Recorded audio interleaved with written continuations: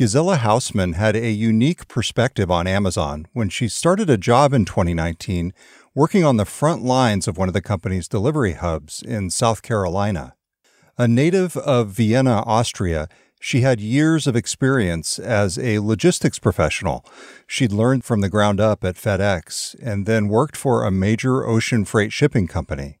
I'd been following Amazon since 1997, and I also paid specific attention to everything that was written about their logistics division for the mere fact that I worked in logistics, and I just thought this was interesting. She had also been following Amazon closely for many years as an independent author using its platforms to publish books. I saw them doing the things that we barely dreamed about because this was so amazing that nobody even hoped that it could happen. And then Bezos did it. So he was a god in my eyes. I call him the new Gutenberg. He reinvented printing and publishing and everything. And then an Amazon delivery station opened in her town. So at 58 years old, Hausmann, a widowed mother of two, decided to apply for a job, and the experience at the Amazon delivery station opened her eyes. And reading about 500 articles or whatever, I came to misconceptions. The worst of them being, Amazon is this highly efficient organization. They are so insanely efficient that their people don't even have time to go to the bathroom. As soon as I started working at Amazon, I realized that both of these things were wrong. Everybody can go whenever they need to go. And on top of that, Amazon is unfortunately not that efficient. Coming up, we will find out what this Amazon fan and logistics professional learned during her time working in the company's delivery business. I'm GeekWire co-founder Todd Bishop, and this is Day 2, our podcast about everything Amazon. Gisela Hausmann is the author of Inside Amazon, My Story. In the book, she documents her personal experiences as an author, publishing on Amazon's Kindle ebook and CreateSpace self-publishing platforms, becoming an expert in Amazon's review platform, learning the shipping industry from the ground up at FedEx, working for a major ocean freight shipping company, and ultimately going to work as an employee at an Amazon delivery station in her local community in South Carolina, hoping to work her way up in the company's logistics division. She started the part-time job in 2019. She chose the night shift, and she took a job as a stower, putting boxes and envelopes in large bags so they could be taken out for delivery.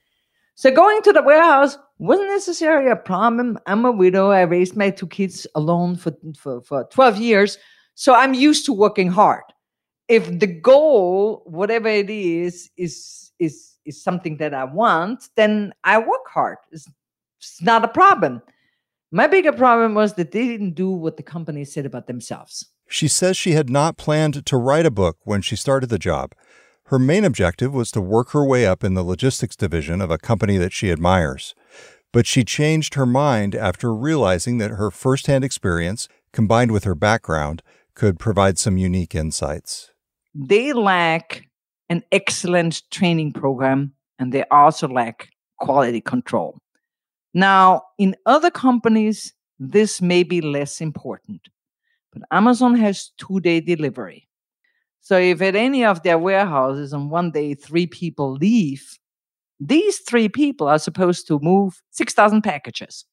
Now you put in 3 new ones, theoretically these people are supposed to hit the ground running.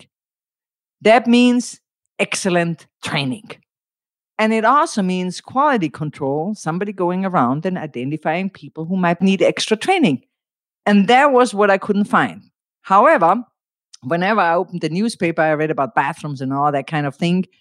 So I basically wanted to correct this vision that the public has and wanted to show what the delivery drivers that deliver the goods to their house really experience. And I also felt that as a transportation professional, I could maybe shed light on why this is happening and what is happening. And also, and I made a major factor out of it, featuring in my book what could be done about it. And so that's the purpose of my book. I also wanted to help Amazon and tell them what I knew. It's interesting. You came up with some very practical solutions during your time at Amazon, and we should say you worked there for about 468 days, more than a year, and then you decided you'd had enough and it was time to move on. But during your time there, you would encounter very basic things and come up with your own solutions in some cases. In other cases, solutions that the company might be able to adopt more broadly in your facility or in its operations. What happened when you suggested those solutions, and we can get into some examples, to your managers? Nothing. It was basically nothing. They always looked very interested and said, oh, yeah, great, and all this and that. And I was waiting for something to happen. And the thing is, me being such a fan of Amazon and being such an early admirer and always knowing what they had done for the book publishing industry, I was always thinking that my ideas were not good enough. So I was constantly like working on my own improvement, only to find out that apparently nobody was interested in making improvements. And I found this to be bewildering, to say it the least. Right from the start, she was also surprised by something else. I started with 3 other people. We were led into a conference room. A learning ambassador who had been working there for 7 months told us what to do. And the very first thing that I noticed was no best practices. How can this be? What do you mean? Well, I mean, the American business world works that they have best practices. They drill this into you. Step 1 is this. Step 2 is that. Step 3 is that. And it has to be done in order, and that's it. For instance, as an example, at FedEx, when you picked up the phone, you were supposed to speak the specific text of the week. It was taped to the phone, and that was it.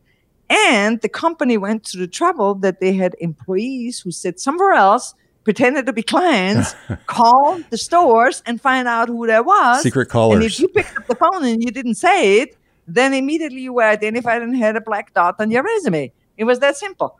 There was nothing of that nature at Amazon. So they didn't tell you this is how you pick up a package, this is how you stow it, this is how you bag it? There was no physical action. Okay. And the thing was, like, one of my tricks, because I actually hit the stats every day. You hit your target numbers for volume of work. Yeah, I hit my target numbers. I started out the target rate was 300. I had 250 in the first week. And it took me 2.5 months to get from 250 to 300. And that was possibly because I always had to work with people who did stuff they weren't supposed to do. So what were your targets? What did you have to do? And how did you go about reaching them? I saw immediately that picker, which is one of the activities where you basically take packages from a conveyor, was too boring for me. So I wanted to go and be a stower. And stowers is an activity that one can best describe with, it's like a 3-dimensional Tetris. In Tetris, you're supposed to stow blocks, and you're supposed to stow them without leaving any spaces. And as soon as you stow them really tight, you lose your rows and you advance. If, however, you leave too many spaces, immediately the system builds up and you get kicked out. So this was like a similar system. And I was like, oh my God, they play me for paying Tetris. That's like too cool. So you're taking packages, putting them into bags in a way that fits together. And the company measured your quality of work by how many packages you moved. And the number to hit was 300 per hour. Usually at the beginning of the workday when you were fresh, you could hit more than at the end of the day when you were tired. So I usually aim for getting a 550 in the first hour because they give me enough cushion to work down through the day. But I started out on hitting 250 right away. And then it took me 2.5 months to hit the 300. And that was basically learning to work with everybody else because they didn't do best practices. In best practices, you do the same thing and everybody does the same thing and people run around and look if everybody is doing the same thing because if not, the best practices don't work. And Amazon didn't have that. For me, a world broke down. I fell apart. How can this be that they don't have best practices? Because they had so many goals to hit for the customer. It has to be there in 2 days and it has to be this and that and that. It has to be properly delivered and all that. that the only way how I could see that this goal could be achieved was if everybody worked best practices. So you give some good examples in the book, and it's like things like where you want to place the bag a certain way and you want to place the envelopes in a certain place. And you figured this out for yourself on your own. And in part because you had a bit of a height advantage, you write, over some of the other folks who might have been shorter. You were able to do things in such a way that you were more efficient than them. That's right. Of course, this is kind of like where everything falls together. And I think that Amazon, purposely or not purposely, overstretches the bow. They have no process of identifying people who care. And whenever I hear unions talking about Amazon workers, I always am under the impression that they talk about one worker. That is not so. At a company, when you have 750,000 people working, there is no one worker. There is young students who want to make money. There is moms who say, oh, if I can work at night, then I can sleep in the morning while my kid is in school. And then in the afternoon, I can play with my kid. And so there's like all kinds of people who have different goals. And of course, there's also a couple of lazy people who say, man, this is the richest company in the world. Let me see how much I can make. And there are also transportation professionals who say, hey, this is a cool company. I want to get ahead with them. And there is no identification to sort these people into groups. And if I want to say so, now that the company has come out with a new leadership principle, they want to be in the Earth's best employer. If they don't develop the system, they're going to fail. Because when you have 750,000 people, there is no best for one. All these people have different goals, aspirations, whatever. And you got to sort them into groups to say, these are the people that I'm advancing. These are the solid people I can count on. I better give them a pay raise every 3 months so they stay with me because I know this is the person that comes in every day and I can count on them. So they have to completely reform that process. But can Amazon really become Earth's best employer? Hausman says yes, and she has some ideas about how the company could make it happen. That's next. Gisela Hausman, the Amazon-loving author turned logistics professional turned warehouse worker, still has faith that the company can live up to its new leadership principle of striving to be Earth's best employer. A couple of people have said to me, well, Amazon wants to be the best employer. But I have confidence in them. I'm a history buff. Jeff Bezos has reformed half a dozen industries. What Bezos did for the book publishing industry cannot be described in words. I've been publishing since 1988. He literally turned the industry upside down and made it for the better. The book industry that was going on was actually existing since Gutenberg. So, I mean, he really reshaped 500 years of industry in less than 5 years. Meanwhile, our government can raise the minimum wage by 10 years. Bezos also made 2-day delivery standard in the United States and worldwide. And I say again, meanwhile, our politicians can raise the minimum wage. So, yeah, I am 100% sure that Amazon can do it. The question is, will they? And do they want to? They said they will. Will they? We'll see. But I believe they can. That's the important part. I don't believe that the government can, but I believe that Amazon can do it. You're talking here, as you said, about Amazon's new leadership principle. It's one of 2 new leadership principles that they've added now that Andy Jassy is CEO. It actually happened in the final days of Jeff Bezos' tenure as CEO, but it's strive to be Earth's best employer. And here's what it says. Leaders work every day to create a safer, more productive, higher performing, more diverse, and more just work environment. They lead with empathy, have fun at work, and make it easy for others to have fun. Leaders ask themselves, are my fellow employees growing? Are they empowered? Are they ready for what's next? Leaders have a vision for and commitment to their employees' personal success, whether that be at Amazon or elsewhere. What do you think of that aspiration? Are they on the right track? Well, they have to. At some point, especially people who hope to make a career with the company, turn around and say, well, this is the world we live in. That's fine, right? And if I have talents, I can go somewhere else too. Amazon needs to learn to see this human capital. They need to say, okay, not everybody in here wants to make a career. Not everybody sees themselves in 5 years with the company and therefore wants to contribute on that level. But we need to identify the people who do, because if they need now 750,000 people to deliver the Christmas gifts from 2021, and they hope to grow and deliver, I don't know how many Christmas gifts in 2022, and they need 890,000 employees, they got to come from somewhere.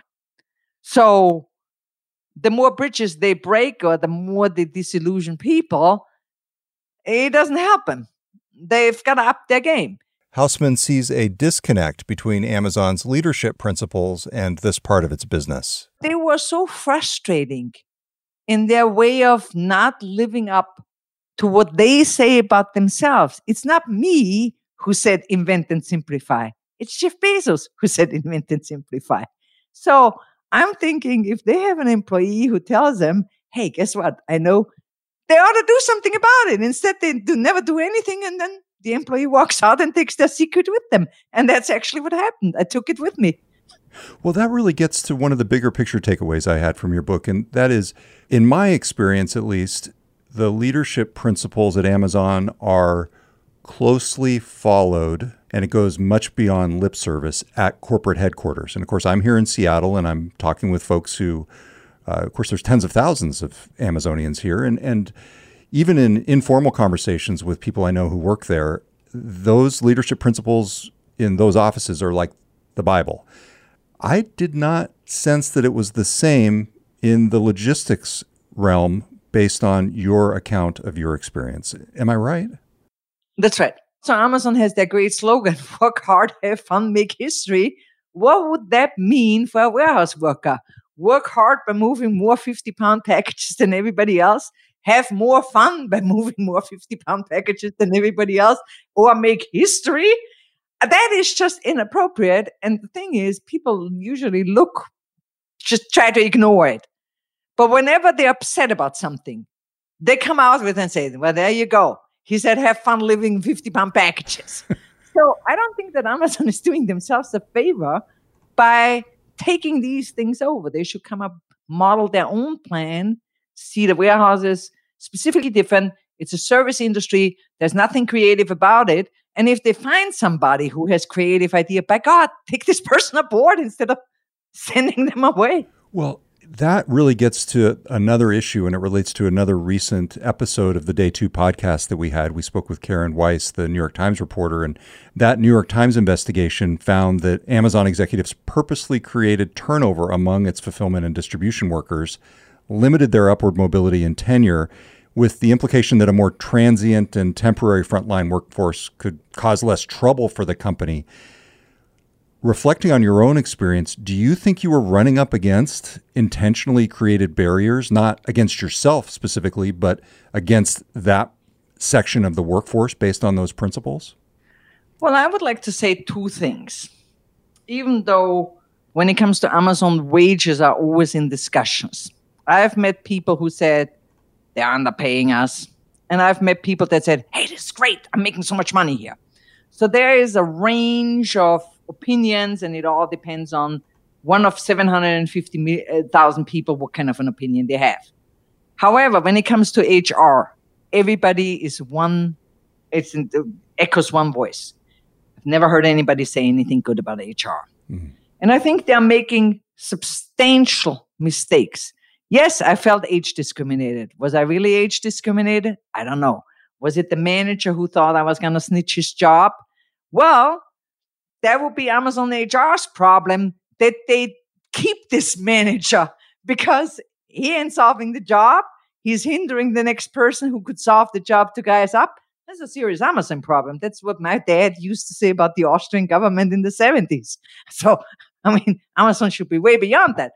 However, the one essential mistake that they make, and I think that HR should know that is, it is no doubt in my mind, they are promoting young college grads right out of college to be managers, and they're overlooking seasoned employees. And I'm not talking about myself. Of course, I chatted with a lot of people, and the ones who cared always congregated together. So I know there were 2 other transportation specialists there at the same time than I was. And they also hoped to get advanced, and none of them got advanced. So and they were men. So this was not a gender problem or whatever. So this is a universal problem. So Amazon HR furthers young employees. Okay. I find it questionable to put a 23-year-old in charge of 100 people, but be this as it may, here's another statistics that obviously they're not looking at. The Bureau of Labor Statistics is 100% clear about this number. The age group of 25 to 34-year-olds works only 2.8 years and then changes jobs. So that means Amazon takes in this 23-year-old. Within the warehouse, probably 5 to 10 people say, okay, this is what we needed, and leave. Usually the more experienced ones. They teach this 23-year-old now everything, and the company invests into them. And then 2.8 years later, this person walks out, and Amazon actually lost 2 groups of people, the experienced and the ones they trained. So I'm not sure why they are doing this, but it seems to me that it's a mistake. This is interesting in part because, of course, we're talking about your lived experience. And obviously, the sample that we're talking about is your workplace where you were. And there may be different circumstances elsewhere. And I happen to know anecdotally, again, this is one other data point, but I know of a more senior manager in a delivery station, actually happens to be in the town where I grew up in California, and he was hired by Amazon in on a management position. He did not start rank and file. And I wonder if you had started in a management position there instead, if your experience might have been different. In other words, I have no idea. You have no idea. It could also be that somebody said, Jesus, this woman knows something. Let's keep her out of there. I mean, I'm not saying this way or that way. What I'm saying is I saw those 23-year-olds. I was not under the impression that they were the best choice. In fact, I would have known among the existing staff 5 people that would have been better. She says the company missed a big opportunity to send a message during the pandemic about the value of its workers and of its Prime membership. If they would have given the frontline workers in December or make it November 2020, said, okay, we're going to give you a free Prime membership. Every newspaper in the United States would have said, Jeff Bezos shows up, gives the workers free Prime membership. This is the greatest ever. And look at that. The workers would have run back into their communities and said, guess what we got? And they were the ones that were moving the packages anyway. So this was a free image campaign that they literally just threw out the window or didn't think about it or what have you. Meanwhile, they're financing ads. So I know this is one of the more interesting suggestions that you make in the book, this idea of Amazon building goodwill with its workers and then also turning them into ambassadors for the company by giving them Prime memberships. If at the point of the COVID crisis, Amazon would have said, we're giving these valuable people, these essential workers, the people who saved American lives, this gift, the free Prime membership as long as they work, then they would have said, this is valuable because this is what we give to the people who saved America, right? So did you suggest this internally? No, because at that point I was already so frustrated that I had it. Is there any evidence that the company has considered and rejected it? Well, if they didn't, they make a huge mistake. Like you said, I used to work for FedEx, and when I worked for FedEx, every employee had 80% off on FedEx services. So my family lives overseas at the time I shipped my FedEx shipments. FedEx, my letters, FedEx. First time I sent my aunt a letter, she's like, are you out of your mind? I said, I'm paying less than $10 for this. And she's like, oh my God, this is a great company. So that's been around for a while. If Amazon missed it, again, they have the wrong people working for them because this is not a new invention. It's also one of the reasons why I can say it, because the non-disclosure agreement cannot forbid me to talk about something that FedEx did at the beginning of the century, right? So I get the sense after talking with you and reading your book that they just didn't know what to do with you. You've got this experienced logistics person coming in, very sharp, very observant, someone who's been literally studying different parts of Amazon's business for decades, on the warehouse floor making suggestions. I think they just might not have known what to do with you. But again, they are making it extremely complicated for people to approach them right. Do you think, based on your experience, that Amazon as a company has changed fundamentally at its core? Or has it just gotten so big that its ethos, its leadership principles haven't extended to these far reaches of its operations out in the logistics and delivery system? I think that Amazon Logistics was always the stepchild of the company. It doesn't matter whether you hear Jeff Bezos talking, whether you read Brad Stone's book or anything else. It always comes out, the whole company focuses on, if I want to say, the sexy projects, like the Go stores or the Kindle or Alexa or whatever. And the whole energy of the company runs into the system. And Amazon Logistics is basically just a sideline. And unfortunately, the people they hire do not see that there is greatness in transportation too, because there is something great in transportation. And I've been a longtime fan of logistics, and it was General Omar Bradley, who was the only 5-star general that was ever came from the Army. And he always said, amateurs study strategy, professionals study logistics. Logistics is a great thing, but nobody appreciates it like that. Right. And I think this is what's missing. If they would put in somebody who loves logistics as much as General Omar Bradley or myself, it would get somewhere. Do you still love Amazon? Oh, yeah. I mean, I don't forget. I'm one of those people who remember forever. I will never, ever let Amazon, so to speak, fall off my list of great companies. What they did for publishing and for book marketing and what have you, they literally knocked over 450 years or almost 500 years of bad developments. It doesn't matter what they do with their logistics division. I may not order from them or I may not this from them, but they will always be on my pedestal. And Jeff Bezos will be right there next to Gutenberg, and it will always be great. But I would hope that they live up to what they say about themselves and what they can do. And if they finally realize how great logistics can be or put people in charge who see that, then they will get there. I have no doubt they will. Gisela Hausmann is the author of Inside Amazon, My Story. Find a link to her book and her website in the show notes or at geekwire.com/day 2. Thank you for listening to GeekWire's Day 2 podcast about everything Amazon. You can find more episodes and related stories at geekwire.com/day 2 or subscribe in your favorite podcast app. I'm GeekWire co-founder Todd Bishop. We'll be back soon with a new episode of Day 2.